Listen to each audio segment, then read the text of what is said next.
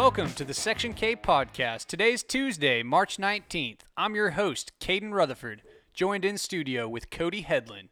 Joining us on Skype call, Colburn Blue Larson. On today's episode of the Section K podcast, we discuss results from the Eastern Nationals that just concluded in Jackson, Mississippi.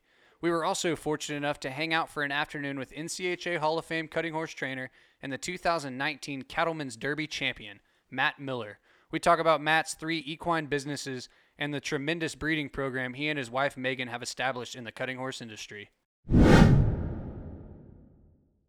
The NCHA Eastern Nationals in Jackson, Mississippi just finished up this last Friday, crowned numerous champions in numerous different classes. In the open division, Austin Shepard put on another clinic once again, marked a 229 on dual rayish for Billy Wolf.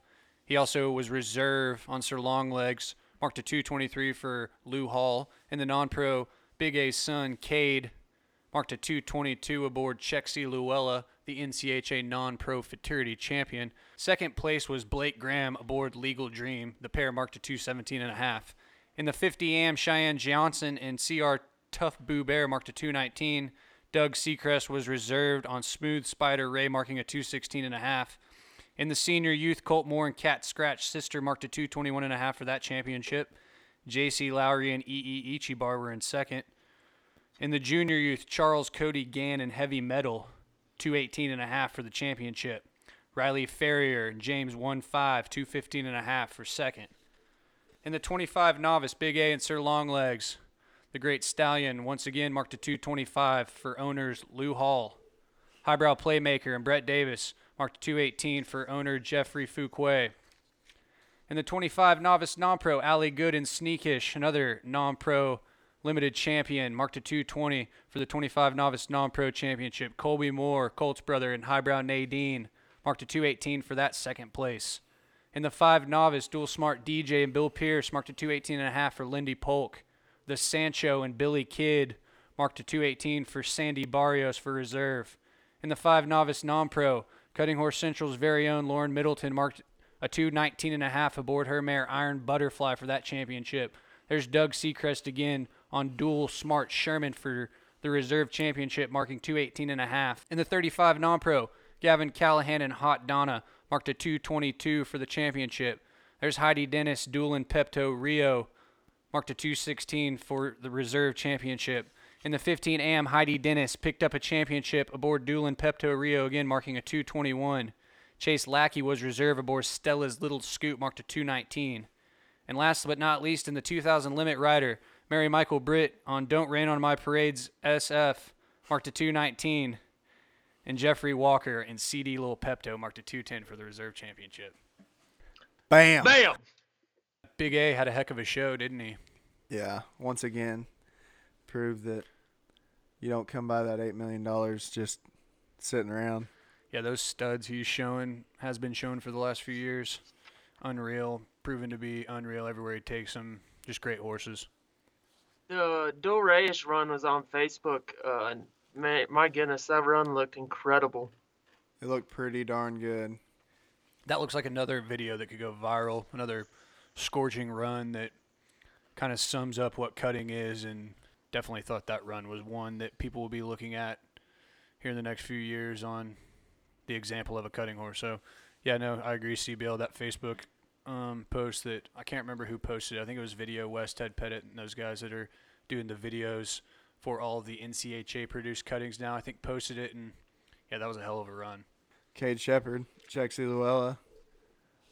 Yeah, that's kind of ready interesting. for the Super Stakes. How about a 4-year-old just kind of taking care of business in weekend classes and kind of in a weekend setting? Have you guys ever taken y'all's 4-year-olds out in kind of a weekend setting where you expose them and kind of hang them out for a big run, kind of like Cade was doing? For sure, go and take them to weekend shows, but I'm not necessarily going and competing in the non-pro. There's been on occasion, but to go to Eastern Nationals and think I'm going to go show my 4-year-old in that, there hadn't been that many horses, but it just shows how good of a rider Cade is on top of having that good horse. I showed my stud Metellus Cat in the non-pro Mercury at Rancho when I was trying to win non-pro horse of the year, and it's tough. And Mercury is are a tough cutting in general. I mean, you got to have a finals type run just to make the finals, and it's tough on those younger horses. And I mean, just like Colburn said, testament to how good of a rider young Cade is and how good of a horse Chexy Lowell is. Also, Cody, when Metellus Cat was a 4-year-old, when you were at Rancho, you had been showing him a lot going into that moment, so you probably had a lot of confidence in that horse at that given moment going into that show. Well, definitely a big difference between March and September of their 4-year-old year, so I would definitely agree with that. Yeah, I know out in Jackson, I always think of the youth. They always put on a big youth cutting out there, and everybody gets excited for the costume cutting. I remember. Yeah, the team cutting's always been a big hit.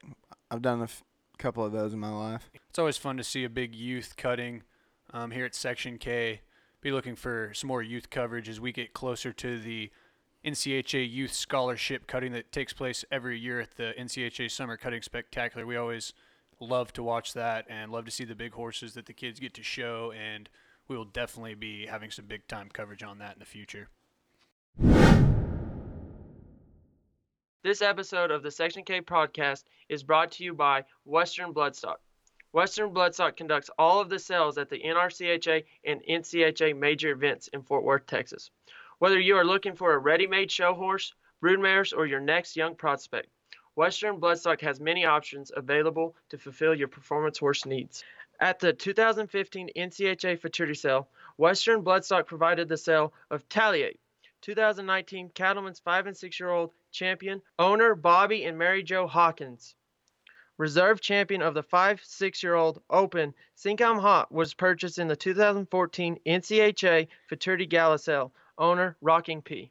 Like their page on Facebook, Western Bloodstock Ltd, or visit their website, www.westernbloodstock.net.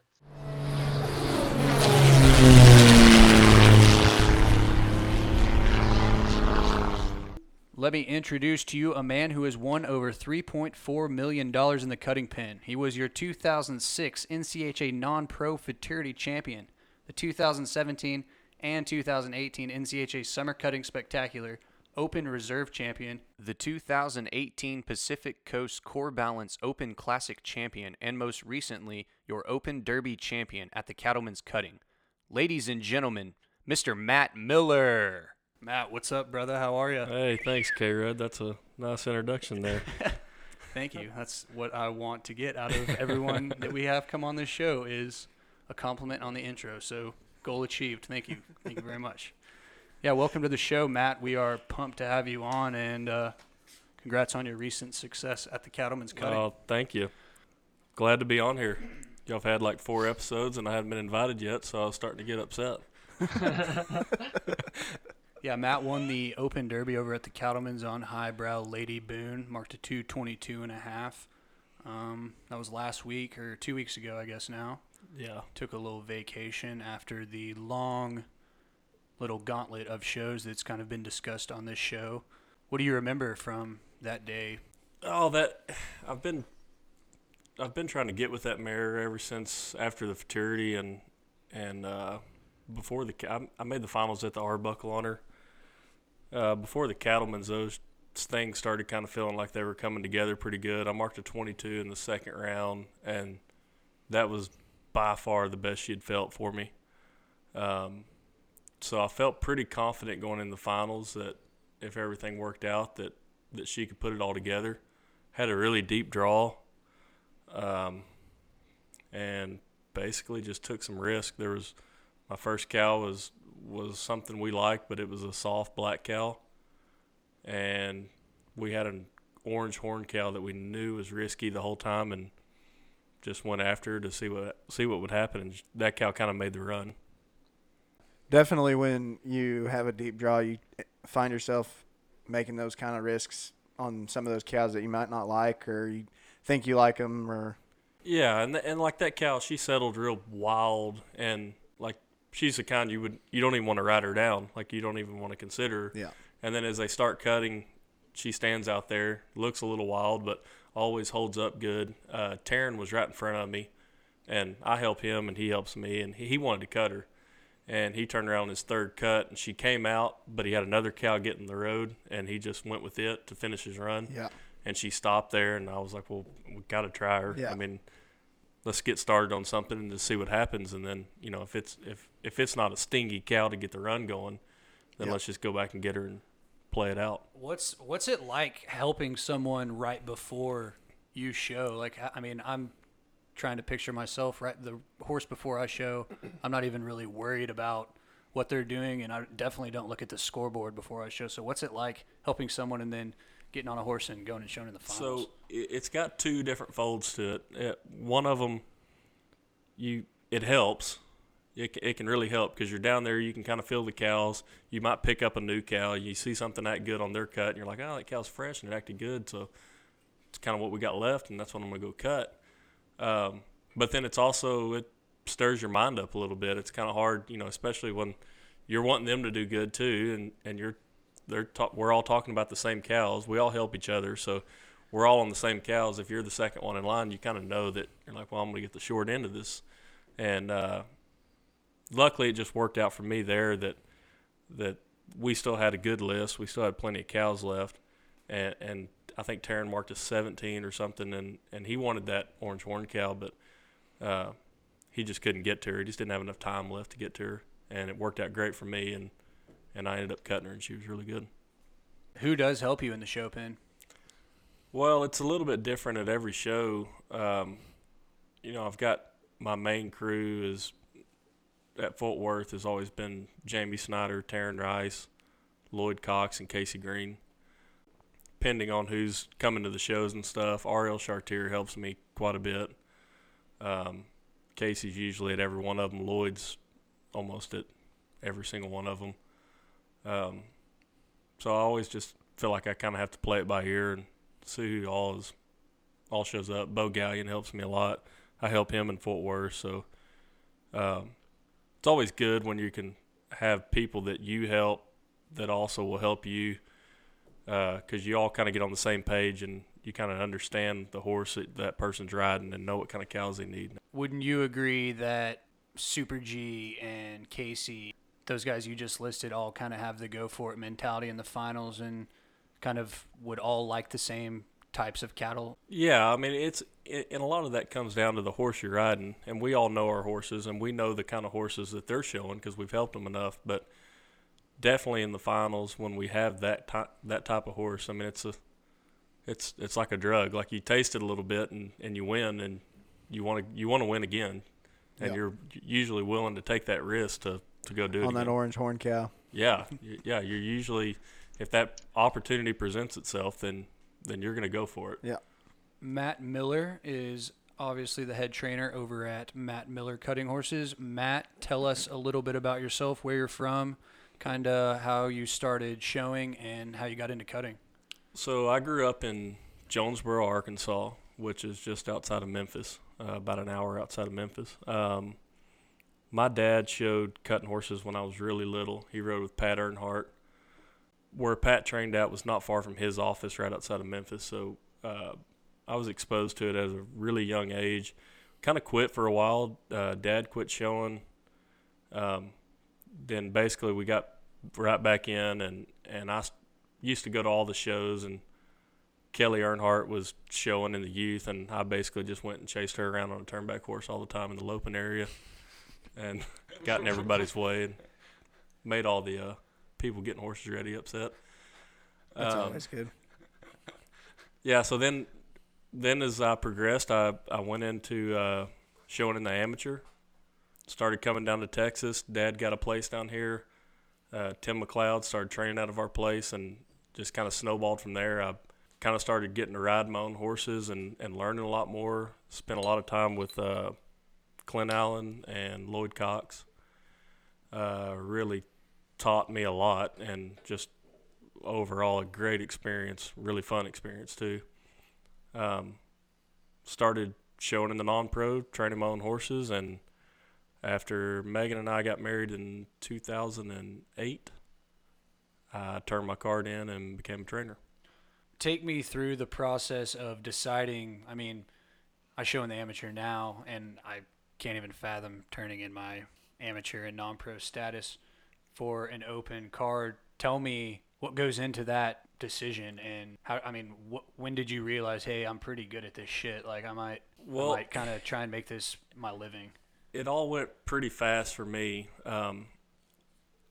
Same thing we talked about earlier. I got a taste of it, so I showed in the non-pro. I was fairly successful, and at that time, you know, it was myself and Bo Gallion and Wesley and Skip Queen and Chad Bushall, and we all were very successful non-pros. I made the Futurity Open Finals as a non-pro in 2007, I believe. Yeah, 2007 on Snoop Cap. That was my first taste of it. I think I marked a 13.5 or 14 and won 80-something thousand. And after that, I kind of set my goals, like that's where I wanted to go. I stayed in the non-pro for another year, and it always, I was training my own horses. They were good horses, but I never felt the challenge of needing to be even better and getting the opportunity to ride those better horses. So after we got married, I jumped in, said I wanted to be a trainer. I thought it was a lot about the timing of it. I had about 3 or 4 really, really nice horses that were capable of making open finals that I owned at that time. So I knew I could have I knew I could have horses that I could go show and potentially get in the finals. Or your wife could get him in the finals. I think right after you guys got married, she won both the non-pro classes at the Super Stakes that year on Trav Scooter, and I taught Athena Puttycat, I believe was the other one. Yeah, so I taught Athena Puttycat. He was my first kind of breakout horse in the Open. I showed him as a 4-year-old. That was right when I turned my card in. I remember going to Augusta, and he was the only 4-year-old I had. I got, at Augusta you can only show 3 horses, so I got to catch ride one for Clint Allen, one for Sean Flynn. Made the finals on my horse. I taught Athena Puttycat, and felt like I came in the finals and just showed, like, I'd been used to in the non-pro and like trying to go win every time. Tried to show with that same aggressiveness. Yeah, just trying to force it, kind of. Yeah, and I like just wanted to do good, and I felt like I had a really good run, and I think I marked like a 13 or something in the Open.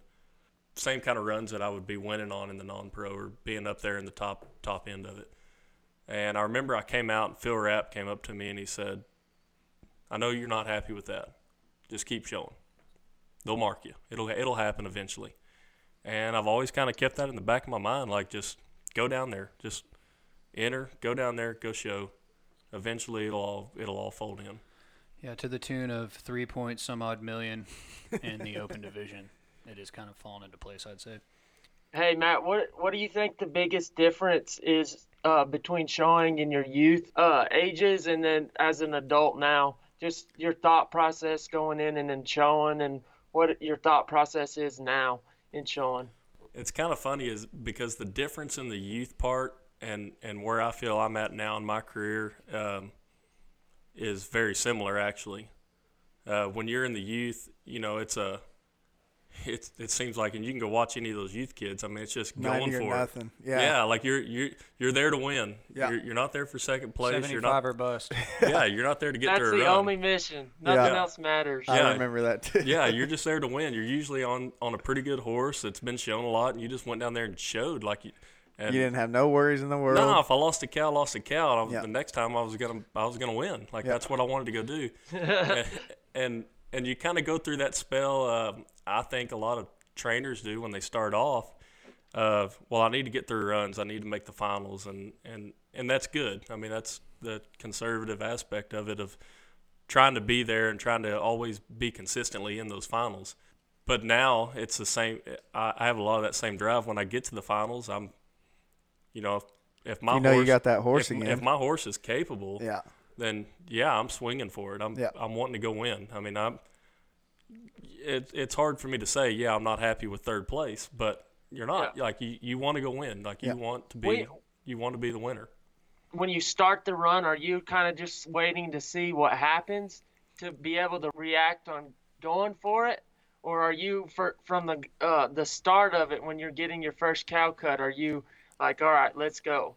To me, it's always you always want to build a run, and you always want to build a picture for the judges. So, yeah, I would say I'm probably not as aggressive at the very beginning. Same thing, depending on the horse and the cows and how they've been, you might be aggressive at the beginning. Unless there's a cow right there on top for you to power cut, and you. Yeah. I mean, I've seen you do that before and start your run going fast right off the bat. Yeah, so I mean, and it just you, depends if that cow's there. you always want to present that picture to the judges that I am here to try to win. I am here to finish in the top, and here's my horse. I got it trained, and here I am. Like I'm going for it. I would say a lot of people have mixed feelings on go rounds. A lot of people can kind of take it easy and slide through there. I've always kind of had the outlook of like a go round, especially the first go round. I want to mark as much as I can. Especially in the open, you got to be asking everything from your horse from the beginning and being absolutely correct on everything you do. Yeah, so I mean, in the first go round, I feel like I try to come and we all know that the go round doesn't pay anything to win, but you want to finish up there in the top because that second go you could get a bad draw, bad set of cows, and have a mistake that can take you down pretty hard. Amanda CD was probably my biggest example of that. I came in the first go of the futurity and knew I had a good horse, and I showed her hard in the first round. I won the go round and marked a 20. Was kind of hoping that I would mark even more, and came back in the second go in Fort Worth, had a first hole draw. Cows were real fluffy, kind of wanted to run out. Thankfully, Taryn saved me. I marked 212. Luckily, I made the semifinals and came back and did Won the good. semis. Yeah, I did mark like a 24 in the semis and had some tough luck in the finals. But I think always that first go round, you're trying to go get as many points as you can, and then let the safe part play out as it goes on. I think that's really intriguing to hear him say that about the futurity because everyone's, I mean, to feel like you have a horse at the futurity, especially in the first go round, to say, hey, I'm going to go and try and mark a 74 here. I think it falls under a lot of what Matt said. I mean, it depends on the cows and where you draw. I mean, if you're in a tough set of cows and you draw last, but you still have a good horse, you're probably just trying to get through that run at the same time. Exactly. I mean, and it changes with every cut and every horse. So Matt's got an EXP hat on, Equine Extreme Performance. That is Matt and Megan Miller's supplement company that they've recently started up. Matt, tell us a little bit about EXP, kind of your reasoning behind it, and kind of what EXP is all about. Well, so I'll start with you on the reasoning behind it. I've been a horse trainer for a while now. I know a lot of the horse trainers in this industry. It's a hard way to make a living. If I break my leg or something happens to me, then I feel like I'm leaving my family with a foot. Yeah, I mean it's my job that Yeah. that we're relying on. So I've always tried to reach out and try to get into every bit of the cutting horse or just equine space that I can get in. We started the supplement company with some very smart and talented people that had been in it for a long time. Came down and watched us work horses, show horses, and tried to target our brand and our product to a cow horse. We tried to push everything to, we can't make our horses hot. We got to, we lope them down for a long time. They got to have good recovery. So that was kind of how all of it started. We did lots of testing with a bunch of different products, and until they were thoroughly tested, we would hold off and keep going until we were comfortable with them and wanted to make sure they were products that everybody could benefit from. That was kind of how EXP got started, which you can go to expequine.com. Didn't mean to throw that. Plug that all you want. plug I it. mean, all my horses are on EXP, my show horses down to my 3-year-olds and even my brood mares. I feed my brood mares out here in front of the house Proform, and they absolutely eat that up. So I can definitely say that I have seen a change in all my horses after being on EXP. That's a fact. So, no, feel free to plug EXP's website. We love that. Yeah, expequine.com. So that's where you can find out all the information on it. We kind of took a lot of different products and targeted them to what we needed for cutting horses. A lot of all natural products that you can like pace, like the Easy Bends pace that you can show under without fear of any kind of drug test or anything that'll harm the horse. It's all natural. But back to the question of why we started it, I've tried to just get involved in every bit of the space, and I know Cody can talk a little bit about this with being in the breeding aspect of it. I raise a lot of babies. We usually breed anywhere from 6 to 10 babies a year. We've got our rehab facility there that we just basically, it was started off of we had a horse that got hurt, and I sent it to get rehab, and it was supposed to have a year-long recovery and only took about 3 months. So I went and tried to get as much information as I could about that facility and researched it and tied it into ours, and it's been a blessing for us. It's been great. Yeah, that's M&M Equine Spawn Rehab. Tell us a little bit more about what all your spa and equine rehab kind of entails. Yeah, so we've got a cold saltwater spa. It's all climate controlled facility. We've got all the other amenities, the TheraPlay or the Equivibe and the Maggie, which is basically a magnetic power pulse. We've got a treadmill, some things like that, and it's been great for us as far as keeping our horses sound. And I've knock on wood, over the last 5 years haven't had very many horses that have missed shows because we've felt like we've kept them feeling really good. I've got Kayla Weldon there running that. She came once before and ended up coming back working for us, and it's been really good for us. How many horses do you guys keep there on average at the spa? It really depends on the show schedule. So we may have 1 week where there's only 4 or 5 there that come from outside of my barn, and then obviously we treat almost all the show horses that are in training with me. And then we may go to a show, or it might be after a big show, and we might get a flood of 10 to 15 of them that just come in, trying to recoup from the show, and they're trying to get them ready for the next show. And so they might spend a week with us. They might spend 2 weeks. I've had horses spend 6 to 8 months with us. Yeah. That, just trying to get them feeling good again. People can also have the option to haul in and out for the day, correct? Yeah, so they can haul in and out, and all the pricing is based differently on people that haul in and haul out, or if they keep them there and board them. So we try to just keep it open for everybody to get to experience it. So talk a little bit about what goes into running a full show string and a full training operation and a supplement company and a equine rehab facility. I mean, that's a lot of irons in the fire. And tell us kind of what a day is like at the Sanctuary Ranch, Poolville. It's a lot. It's I think the smartest thing that I've done is surrounded myself with really good people that can focus on each individual task. My wife, obviously, she's the organizer of all of it. She keeps everything on track, running good. Carly Chiarelli's helped me with the training side of it and a lot of the mares and stuff, and same with Kayla with the spa, and Cameron and Daniel, they're working for me. So it's a lot for me. It's a lot that goes through my head and every day, every hour.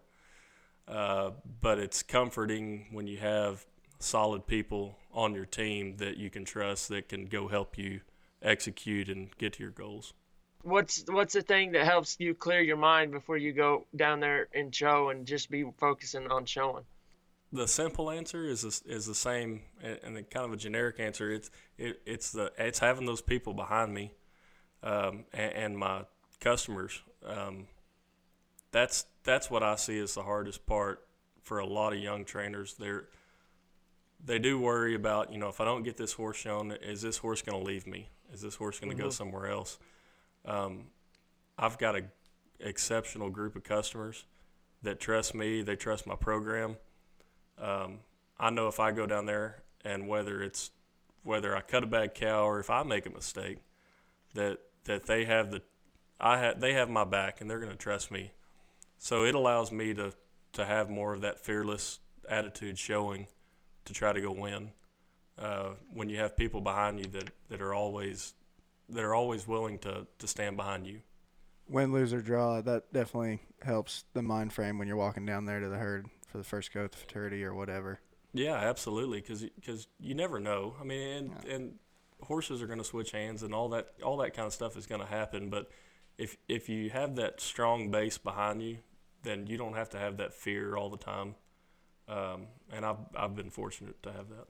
So another big part of your program, and I would dare to say your family, is your broodmare band, Trav Scooter, Carolina Moon. Talk a little bit about what those two specifically and your breeding program has meant to you and your family. And, I mean, your show career, Carolina Rain, has gone on to do tremendous things. There's been tons of good horses out of Trav Scooter that people have been showing and have gone through the sale for big numbers. So what have those two specifically meant to you and your family? So those two mares have really helped start our breeding deal.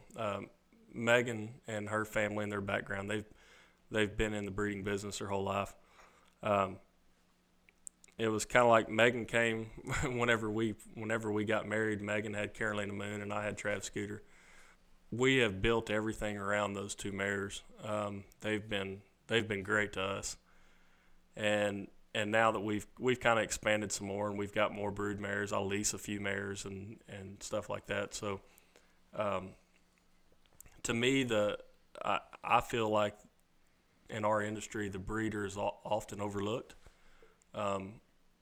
Everybody's got their own opinion of who really makes the wheels turn in this industry, but mine comes back to the breeders. I mean, it's about the horse, and we have to have the horses to go forward. So for me, I always look at those breeders and those people that put those horses in training or put them through the sales. Those are the ones that actually keep this industry rolling all the time. And I've always wanted to be a part of that. And back to what I said earlier about when we started EXP, it's the same thing. It's always something good for my family to fall back on, to have a good string of mares and plenty of good horses, young horses coming up. Well, now add Carolina Rain to the band of royal bloodlines in the Miller Broodmare brand, because the year you had on her and the year your wife had on her last year was nothing short of greatness. I don't know the exact numbers that you guys went on to win, but kind of talk about the year you guys had on her last year. Yeah, so she's been a real special mare from the beginning. We actually put her in the sale as a yearling, and it was a really crazy story. I thought we were going to get more for her than we did. I ended up having the option of taking her back at the end of the sale, and was so glad that I did. And came out, and she was just always a awesome 2-year-old. She was an easy horse to train. Megan and I both had a lot of success on her last year. She's 5 now. I think she just went over the 200,000 mark. Part of the business plan, obviously, like I said, with the breed and everything, is for us to keep her.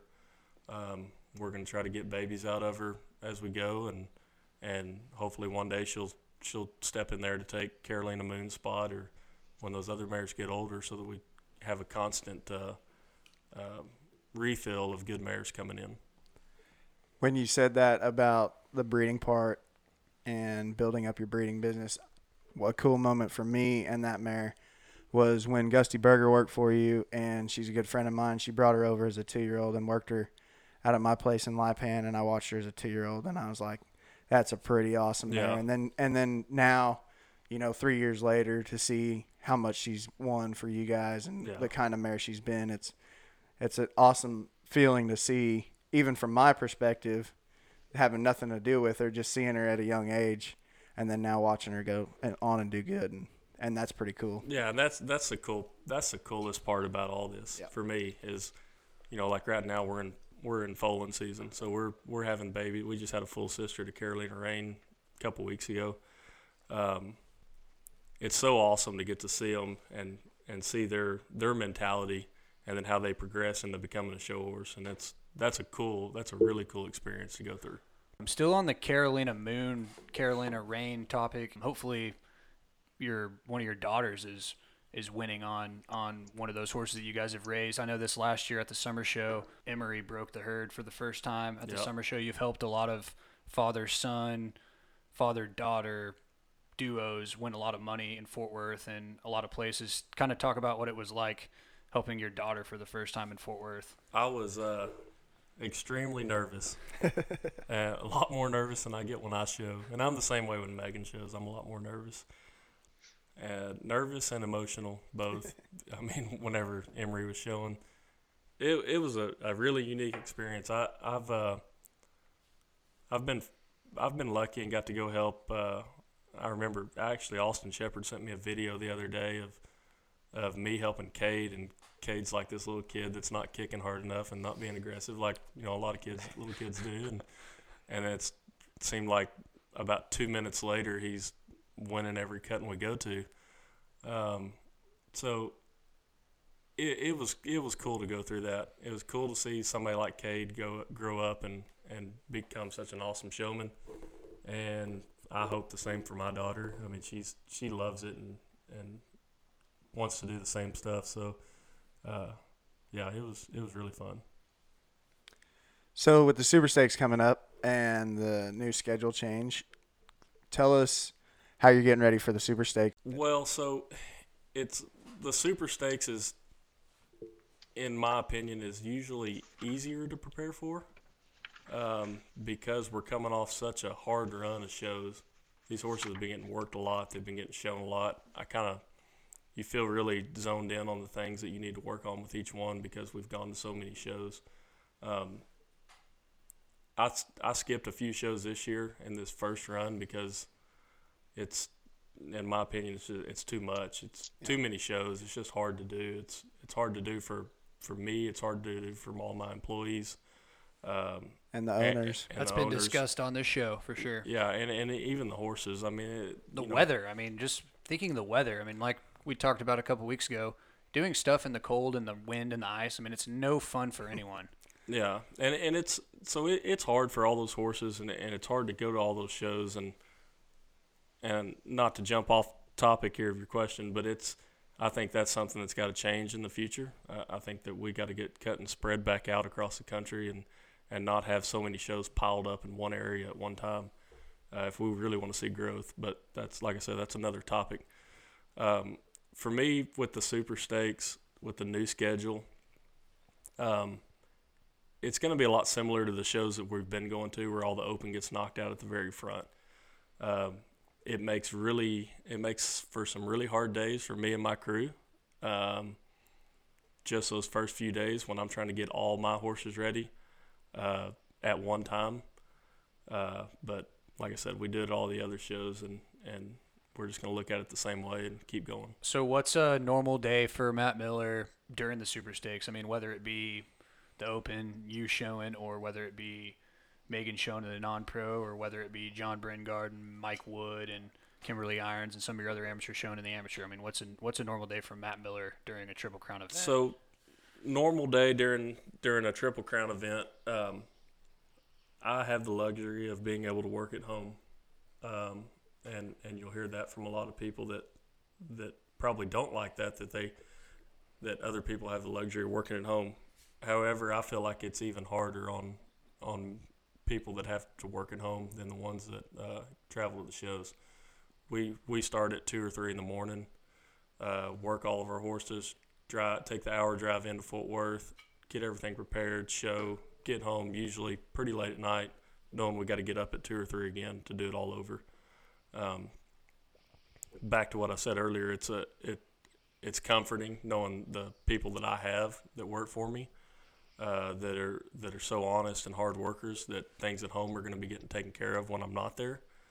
But that's probably the hardest part for me with the Triple Crown shows is knowing that we kind of just run 24 hours and the commute back and forth, as opposed to some of these other shows where we know the practice pen opens at 6 o'clock and that's when we show up and that's when we start getting everything worked and go through the day. Yeah, that's definitely something that goes unnoticed. I mean, people always have said that, oh, that's so awesome. You get to work at the house because you live so close. But, I mean, you get 15, 20 horses worked half the time before 7, 8 o'clock, and that doesn't make for a short day at all because then you still got to be on normal business hours working all day long. And, Yeah. And plus the 2 hours, I mean, the hour there and the hour to drive back, it makes for a long day. Well, and if you do have any spare time, or extra time to work horses, you're at home, so you've got all your horses there, so you're going to work as many of them as you can before you have to leave. Where it's a little different if we're traveling to a show, we've only got a set number of horses there, and we're going to do our job and get those worked and go on through the day. Yep. One of the biggest things that I was always nervous about hauling back and forth from Fort Worth was the tack. Making sure that you had grabbed all the bridles and the saddles, because the next morning, you need to have all that stuff. And it was always, I had a voice in my head all the time telling me to make sure and check to see if I brought the tack into Fort Worth. Well, I'm sure that voice in your head has came from a bad experience before. Or just not wanting to be part of a bad experience. Yeah. I know I agree with you. Hauling back and forth, working for the people that I did, and you just never want to forget anything because it's not like you can run back to the tack room and get, this bridle matches it, so we'll just use this one. It doesn't work like that. You got to make sure you have everything ready to go and make the gate on time as well. Yeah, your stalls and your tack stall specifically, I kind of like your setup you have in Fort Worth. It's not really close to he has a VIP. It's not really close to there's nothing the unloading area. So I mean, if Carly and Cameron bring in 10 head of horses and that's how many horses are getting shown that day, I mean, that's a lot of saddles and a lot of bridles and a lot of stuff. It's a lot. It takes a lot of organization and time management. And a little bit of money to help tip the guys out there to always have a gator for you to throw everything in and drive it up to your stall. With the supplement company, you got EXP hats and jackets and all that stuff you can give them. So, perfect, all works out. So that's going to lead us into a new little short segment we're going to have with our guests that come on the Section K podcast. Questions from the Cowbox. Matt, we're going to ask you a little different series of questions, so kind of just tell us what comes into your mind. Today's questions from the Cowbox are brought to you by EXP. EXP offers an all-natural, drug-free supplement built for the equine industry. They have built these products using cutting-edge technology to deliver the highest quality product available to you and your horse. How do they know it is right for your horse? Because EXP was designed by horsemen and they understand what your horse needs. EXP relates to every aspect of your business, especially the health of your horse. EXP was designed by Hall of Fame trainer Matt Miller with excess over of $3.4 million in the cutting pin. Check EXP out at expequine.com. All right. Well, tell us your favorite cutting story, either as a spectator or a competitor. There's a long list of them, but probably the one that always comes up in my head as a spectator was at the Derby. I can't remember what year it was. And Colburn can probably look that up. He's good with those stats. But Chiquita Pistol and T.R. Dulray in the finals. Of the Derby when Chiquita Pistol won the Triple Crown. And T.R. Dulray when he hit his knee and all that with Lloyd. And I was kind of hanging around with Lloyd and his crew at that time. And that was a awesome moment. That was a wow moment. And when Highbrow CD won the Futurity, that was a really cool. That was one of the best Futurity runs. Yeah, I mean that was a really cool experience. Yeah, that'd have been the 03 Derby on Chiquita Pistol and T.R. Dulray. Yeah. 07 Futurity Highbrow CD. Yeah, that year that Highbrow CD won it, that was the year that I made the finals as a non-pro, the open finals on Snoop Cat. Yeah, and I remember after the semis, I talked to Austin for a little while, and I'm marked 17 or something like that. And he's big dog in the open. Yeah, and he's got the most badass horse that's ever gone to the Futurity. And I sat right over there on the side and watched him show in a box, right there, even with him showing. And he's just getting it, and I'm sitting there thinking, yeah, that's what I'm going to do. I go in there and mark my 13 and a half, 14 or whatever it was. And I was like, yeah, maybe not. Matt, where's your favorite place to show? It's got to be Fort Worth. Fort Worth has to be it's the pinnacle. Yeah, it's the best place to show. There's a lot of other pins that I love. But Well, both your favorite cutting moments were in that arena, so yeah, that speaks for something. It's the best that there is. Some people hate West Monroe. I've always got along good there. Same. So makes me want to I like like it. West Monroe too. But Tulsa, there's Grand. nothing really like coming in Fort Worth for the first day of a Triple Crown show, and the smell, the chill that's always in the air of Will Rogers and Coliseum. Well, regardless if there's not even any people in the stands, for whatever reason in that pin, when you go to show, it feels like all the spotlight in the world is on you. It's the weirdest feeling. It's the coolest. It's by far the coolest place to show, no doubt about it. What's your favorite movie or TV series or Netflix show that you're into or have watched?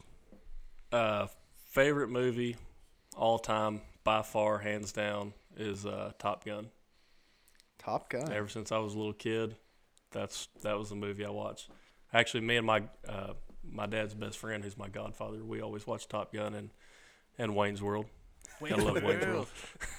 What's on the TV in the fifth wheel, in the Miller fifth wheel at the BI or at the I? It's besides the Disney Channel. Yeah, it's if the kids are watching, it's cartoons, Disney Channel. If Megan's watching, it's some reality show that I have no interest in. I'm a big news guy. I love watching news and sports, so I'm pretty addicted to some different Netflix stuff like Narcos and things of that same type. So I just watched a new one on the way home, Triple Frontier. That one is just new. came out on Netflix just came out last week. Yeah, I watched it on the way home on the airplane. Yeah, and then when we got home last night, I had Megan watch it, and I watched it with her. It's really good. So you're driving to a cutting and you're listening to the radio. What is a go-to song, band, or playlist while you're driving, or even maybe while you're working horses? So I'm going to give you the most generic answer right here because I'm a fan of all kinds of music. And my crew at home makes fun of me all the time because I can straight up hit some 80s country and then turn it around on like some early 2000 rap. I listen to all of it. So I listen to modern rap now, and I'll still love some classic rock. I like it all. What's your biggest pet peeve? Hanging the bridles upright. I know that's everybody's, but geez, it's something I feel like I show people all the time, and it's never done to my satisfaction. Well, luckily you're the first one on for the questions from the cow box, so you're allowed that answer, but nobody else will be allowed that one. Yeah, that's an original answer. Yeah, I cannot stand that. Like it drives me insane. Well, then they don't feel right in your hand when you're working. No, they keep. It's bad. And then as soon as you cut one cow, your reins's flipped over, and you can't get it adjusted. It drives me insane. Yeah. What is one of your favorite places to eat out of all the places you've been at a cutting?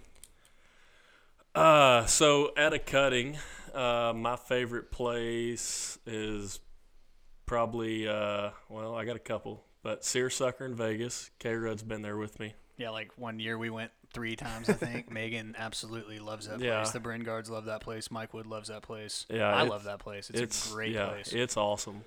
Is it Caesar's Palace in Vegas, I believe? Yeah. So check it out next time you're in Vegas for the Core Balance Derby. And then Cotton's in West Monroe. I love that place. Yeah, that's a good one too. I'd go there every night if I could. And we're in Fort Worth all the time, but really Fire Oak Grill in Weatherford is one of my favorite places to eat. You have like a rack at Fire Oak Grill now, don't you? Yeah, I do. Yeah. What is one of the places that is a common lunch theme when you guys are on the road at a cutting? Yeah, what's Megan or Carly or whoever's bringing lunch to you guys in Fort Worth or wherever it may be? What are they bringing you guys? So, not so much Fort Worth because I kind of feel like we're always on our own. I'll go to Mama Monica's all the time there in the Coliseum or Great Outdoors or something like that. But everywhere we go, my crew wants to eat at Nuke's.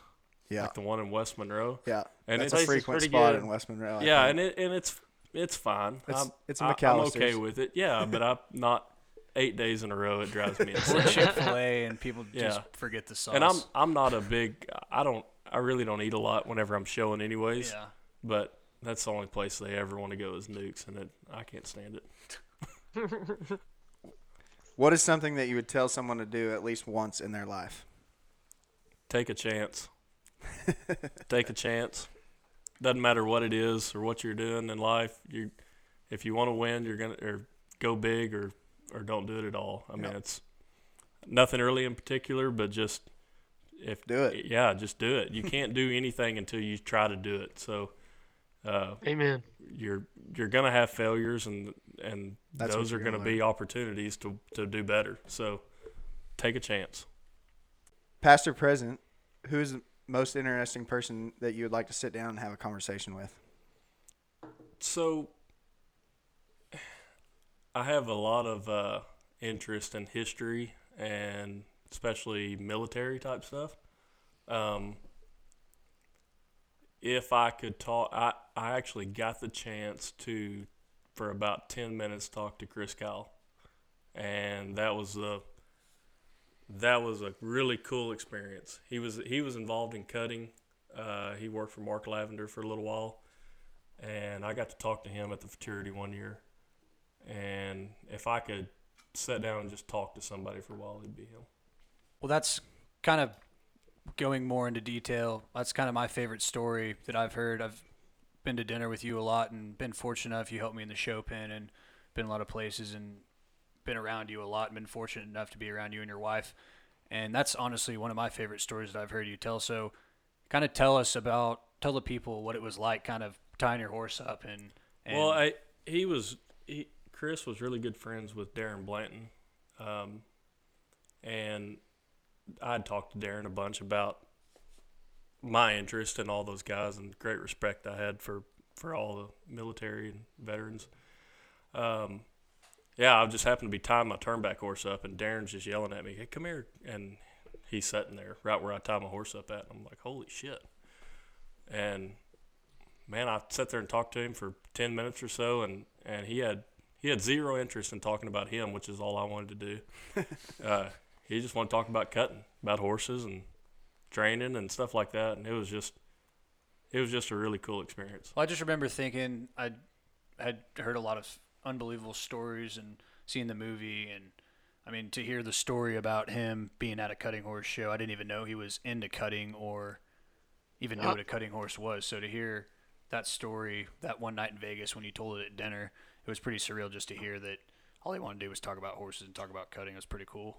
Yeah, I didn't know that. That's interesting. So outside of cutting, what are some of your other hobbies that you do? I love spending time with my kids, whether it's going to their volleyball games or trying to teach them softball, stuff like that.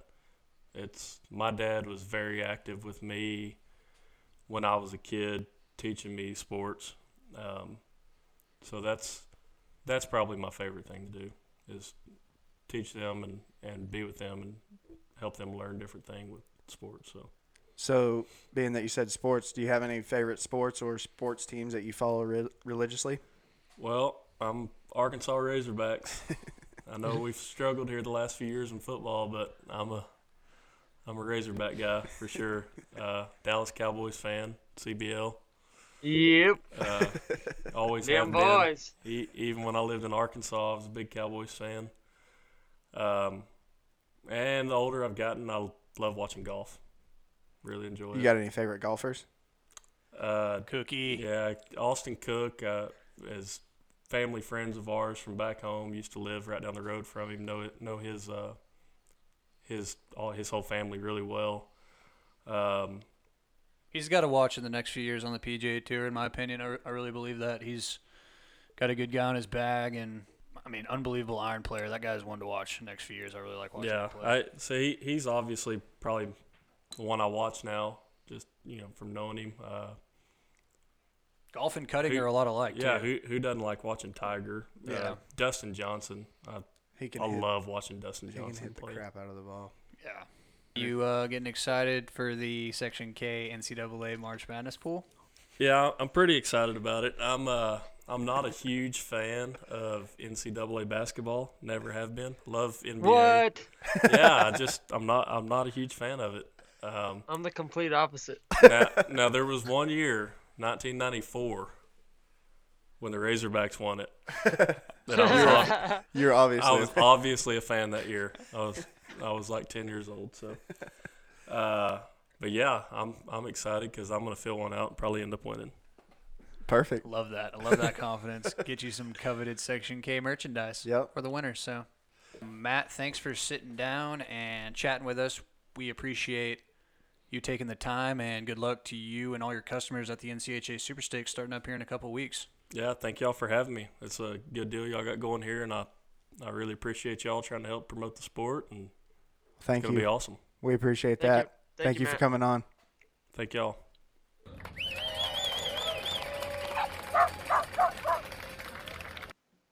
Once again, huge thanks to Matt Miller of Matt Miller Cutting Horses, EXP, and M&M Equine Spa for coming on the Section K podcast.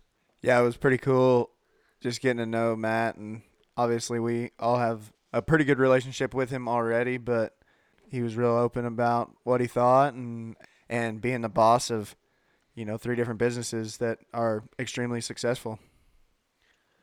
Yeah, Matt's program speaks for itself. Him and his wife, they're just class acts, and every time I see him at his show, they're some of the first people to greet me and ask how I'm doing and make sure, and if I need any help, they're always there to help me, and they're just all-around great people, so it was really cool to sit down with Matt. Matt was very great on the podcast, and as a trainer, I mean, he's one of those guys that runs his business very professionally, and on the podcast, I think it showed. He is very informed on what he has to say, and he's very knowledgeable on the things he has to say. Yeah, hopefully the people learn something about Matt Miller's program, EXP, or the Equine Spa and Rehab Facility. So once again, big thanks to Matt Miller. Yeah, and go check him out on Facebook, EXP, Matt Miller Cutting Horses, M&M Spa and Rehab Facility, and get with them on anything you need for your horse. This week's episode is sponsored by Joe Borhan, a realtor for the Century 21 Judge Fight Company. Joe, a native to North Texas for over 25 years, is waiting to help you find your next property. Whether it's your second home or your dream home, give Joe a call and have him help you find it. You can find Joe on Facebook and Instagram. That's Joe, J-O-E, Borhan, B-O-R-J-O-N. Yes, the J is silent. Realtor. Or you can give him a call at 940-507-0457. Again, that's 940-507-0457. And when you talk to Joe, tell him the guys at Section K sent you.